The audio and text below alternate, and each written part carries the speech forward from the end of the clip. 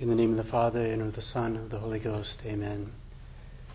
Dear Lordship, dear Father Rector, dear fathers, dear brothers, dear sisters, dear seminarians and faithful, and dear Father Mwangi.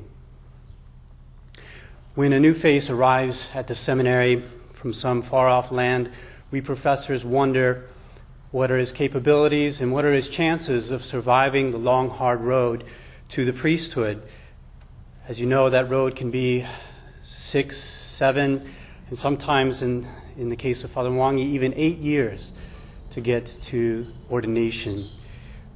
When Father Mwangi arrived here in March of 2011, I remember having a conversation with him that I think in retrospect was for me a sign that he might have what it takes to make it to the end.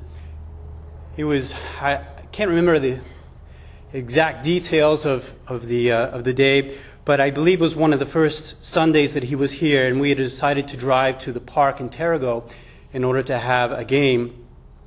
And I asked Mr. Mwangi at the time if he was interested in going, and he said, yes, I plan to be there. And then there was a big smile on his face, and he said, one thing that I like about myself is that I'm always up for everything.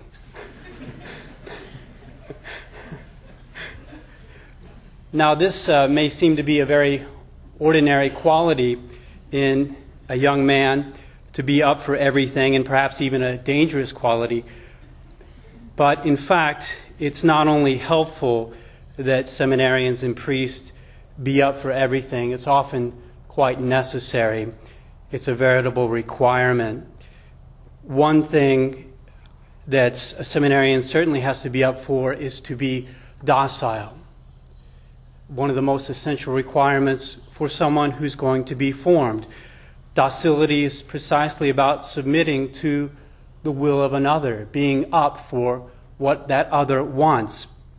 And we certainly don't want our future priests to be setting restrictions on the obedience that they give. We don't want them saying, for instance, I'm up for assignments in hot countries, but not in cold countries. I'm up for an assignment in Mexico, but not the United States. You can make me a teacher, but please don't make me an accountant, or whatever it may be. As Father Mwangi said yesterday, he doesn't yet know where he's going. He knows, though, that it's going to be somewhere in the world. But he's ready. Precisely what we want to see in a seminarian is a perfect willingness to do as he is directed, no matter what he is asked. And if this is what he meant by being up for everything, then it was certainly needed in Father Mwangi, and it was an essential condition for his success at the seminary. But as you know, docility does not just concern obedience to one's superiors. At a more profound level, being up for everything means submission to the providence of God in everything. And the quote-unquote problem with the providence of God is that we often do not know exactly what God wants in many things. We know what we want, and we often set our heart on getting what we want. And there's perhaps a general rule that we can make as far as our submission to the will of God, or at least our willingness to be up for what God wants for us.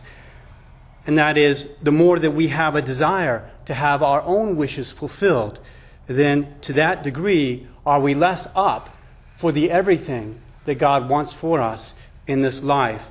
In the very act of fixing our wishes, of making our wishes very concrete, of investing our emotions in them, we make ourselves to be up for only one thing, that thing we desire. We're sort of isolating a single outcome for the future and making ourselves willing to accept that outcome alone. And of course, we have to do this for many important things in our lives. We have to, certainly the most important thing for us in all of our desires is to fix our hearts on saving our own souls. We must not be up for everything in that instance, certainly not. And if we came across someone and asked him what's going to happen to him after he dies, and he just says, well, I really don't know, but I'm up for everything. We would find that person to be very unwise indeed. But if being up for everything means willing to submit to whatever God's providence arranges for us, then this is very far from being a bad disposition, and rather, as I say, it's even a necessary disposition for our seminarians, our future priests. Consider how much adjustments are needed on the part of a seminarian coming to the seminary for the first time. The seminary is not at all like a university. It's not at all like working at a job. Many, many more adjustments are required of a young man when he comes to the seminary than when he starts his job or when he enters uni. Because the time at the seminary is a time of formation, it's necessary that the life here be one that is very disciplined. There is a strict schedule for every single day. There are periods of silence. There are periods of talking. But the periods of silence far outweigh the periods of talking. They're much longer and they're much more common than the periods of talking. All of this concerns the question of time. Most people in this world are used to having a wide measure of freedom in their use of time. And at the seminary, this freedom is taken away. And that can be a very difficult adjustment for someone entering the seminary's doors. The candidate certainly has to be up to having his time strictly regulated. But all this is not just a question of time, it's also a question of the use that is made of one's time when one is here. That too is already determined. Not just that there are certain times, but what you'll be doing in those times. Seminarian has to go to bed at 10 p.m. Seminarian has to rise at 6 a.m. He must pray from 6:30 to 8 in the morning. He has to eat when it is time to eat. He has to stay at the table eating until the bell rings. He has to clean dishes or set tables. He has to recreate with his fellow seminarians. He has to study or go to class when the recreation is done. And he has to be up for all of these things. If he does not feel like doing them when the time comes to do them, he must at least be up to doing them. And what he's supposed to accomplish over this time at the seminarian is to give his heart more and more to precisely what the rule is dictating. Obviously, all of these things require a very great docility on the part of a seminarian if he is to persevere for the 6, 7, or 8 years at the seminary. But this docility, this willingness to be up for everything is all the greater if the seminary that you attend is not in your own country. I think we're all aware that Father Mwangi is from Kenya, and that Kenya is in Africa. And in Africa is very, very far away from Australia. I've never been to Africa myself, but I strongly suspect that the way that things are done in Africa are very, very different from the way that things are done here in Australia. Different languages are spoken there, different customs are observed, different clothing is worn, different food is eaten in Africa, from what I hear. And so, if you're coming to do your seminary formation here in Australia, when your native land is in Africa, you have to be up for much, much more than having your time and your use of time regulated. You have to be willing to adjust to a whole other world and remain there for years on end without seeing your family. If I recall correctly, in these 8 years, Father Mwangi has only been home twice during his seminary formation. And as you know, he had to sacrifice the attendance of his family, not only at the reception of his orders yesterday, but at every single one of his steps that he took on his way to the priesthood. His family was not able to be there because of the extreme distances. How much sacrifice and detachment does this not demand from a seminarian? When your seminary is in your home country, you tend to think of an assignment overseas as kind of a remote possibility, and then you might be jolted out of that illusion some years into your priesthood. But when you attend seminary in another country, going to the seminary is like your first overseas assignment. As you know, that is the way it is for most of our seminarians here at Holy Cross. Their first overseas assignment is when they travel here to take up their seminary formation. And this makes a very great demand on their being up for everythingness. In Father Mwangi's case, his being up for everythingness was put to an even further test when, in the course of his formation, he was asked to go to the Philippines for a teaching apostolate there. And now, as we know, he's awaiting the providence of God for his very first assignment as a priest. Through all of these adjustments, through all of these necessities to set aside one's own desires and accept the desires of one's superiors, to accept what we know is also the desire of God's own providence, Father Mwangi has persevered. What might have been a boyish adventuresomeness when he first got here has been used and elevated to a willing and prudential submission to the will of God himself. That submission came at a cost, but its fruits for him have been very great indeed. It required the mortification of his will, an abandonment where he didn't know what was going to happen in the future, but he left everything in the hands of God. Especially during that time, as we know, the submission to the providence of God often means most this willingness to carry our daily cross, to take up our cross after our Lord Jesus Christ, to suffer the deprivation of human consolations, to force oneself to do difficult things, to attain an end that we know is good, and sometimes, in this case, that is extremely good, a supreme good. If there's anything that conforms a seminarian to Christ, it is precisely this setting aside of one's own will in order to do the will of our Father in heaven. Yesterday, as I say, we witnessed the fruits of Father Mwangi's years of docility and perseverance. He was given by his Lordship a participation in the priesthood of our Lord Jesus Christ.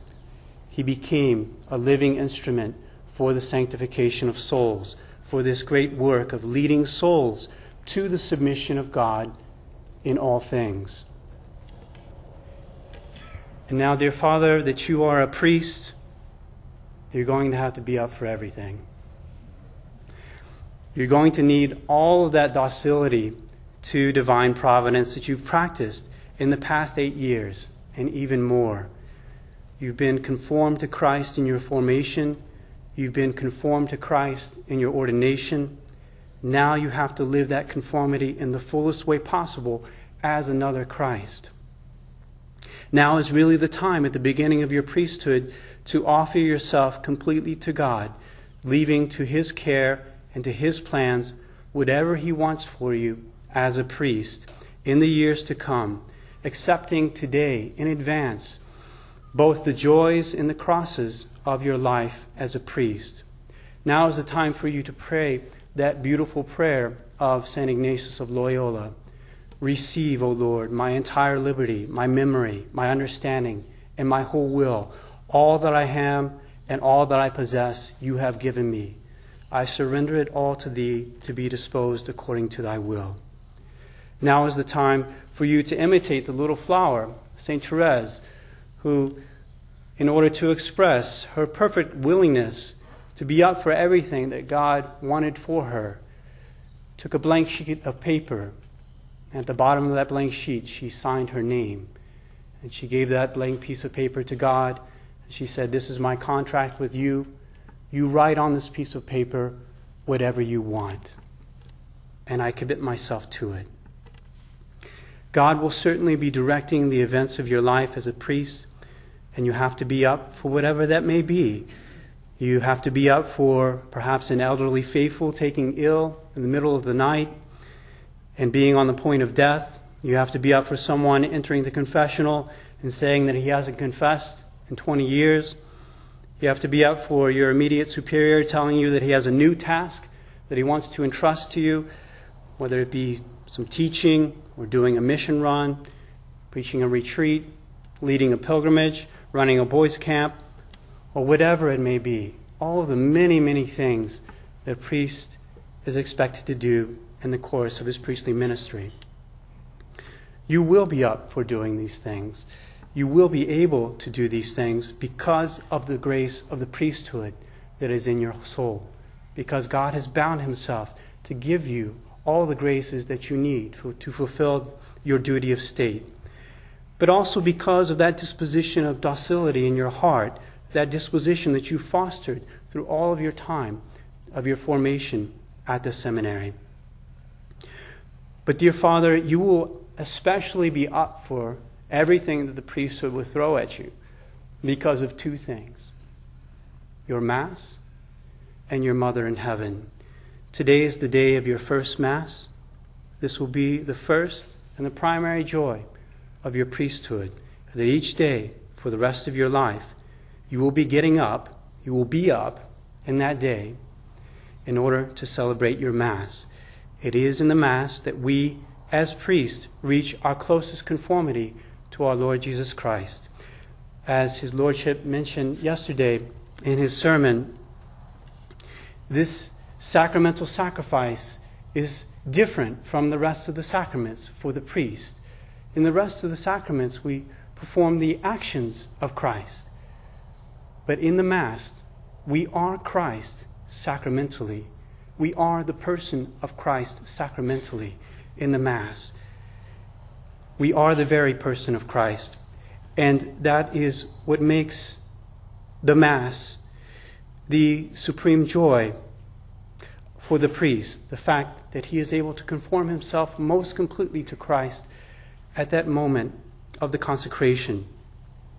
It is our daily Mass that assists us to be ever more perfect instruments of our Heavenly Father, to be ever more willing to follow the divine providence in all that we do for the sanctification of our souls and that of others. At Mass, your being up for everythingness will increase, your docility to the will of God. Each day, you will call down our Lord Jesus Christ from heaven, and He will obey your call. You will hold Him in your hands. You will offer Him to the Heavenly Father. You will receive Him into your soul, and you will communicate Him to the faithful. Nothing can possibly draw you closer to the will of God than your daily Mass celebrated well. But it is also, as I say, your Mother in heaven, Our Lady, who will draw you closer to the Father and to the Son during the course of your priesthood. You are consecrated to her. But yesterday, by your ordination, you became even dearer to Our Lady because you became a priest. As you know, she is the spiritual mother of us all. We priests, we take a vow of celibacy. We vow ourselves to be separate from women during the course of our life in order to be more pure, to offer the sacrifice at the altar. But that does not mean in any way that we get rid of all feminine influence in our lives. On the contrary, priests are able to be closer to the Mother of God than anyone else. And that relationship that priests are meant to have with Our Lady, in a sense, is even closer than the relationship between a husband and his spouse. We know that the relationship between a mother and a child is often, in many respects, closer than the relationship between a husband and a wife. We priests are meant to live in a greater dependence upon Our Lady than the faithful live. During the course of your priesthood, dear Father, you will need to confide all of your worries and cares to Our Lady. You will have to be more childlike to her than you have ever been before. All of your anxieties, all of the concerns about the future, your expectations about what may come, you must confide to her. You will have to continually pray to her as a little child prays to his mother. Your priesthood will not be nearly as fruitful as it should be unless you live this dependence on Our Lady. We know that she, as it were, spoke the first fiat. She expressed in the order of our redemption this initial submission to the will of God that set the whole supernatural economy into motion. And she is for us the perfect exemplar of being up for everything that God wants in one's life. And dear Father, she loves you in a very special way. And that love was even increased to a greater degree yesterday. Every time that you turn to her, she will turn to you. And she will put her fiat in your priestly heart and enable you to submit yourself completely to all that God wants for you in your priesthood, and to make you the most perfect instrument of God's work in your life. Dear Father, one thing that I really like about you is that you're always up for everything. If you are up for everything that God wants for you in your priesthood, through your Mass and through your closeness to Our Lady, you will be a very good priest. And this is what I wish for you on the day of your first Mass. In the name of the Father, and of the Son, and of the Holy Ghost. Amen.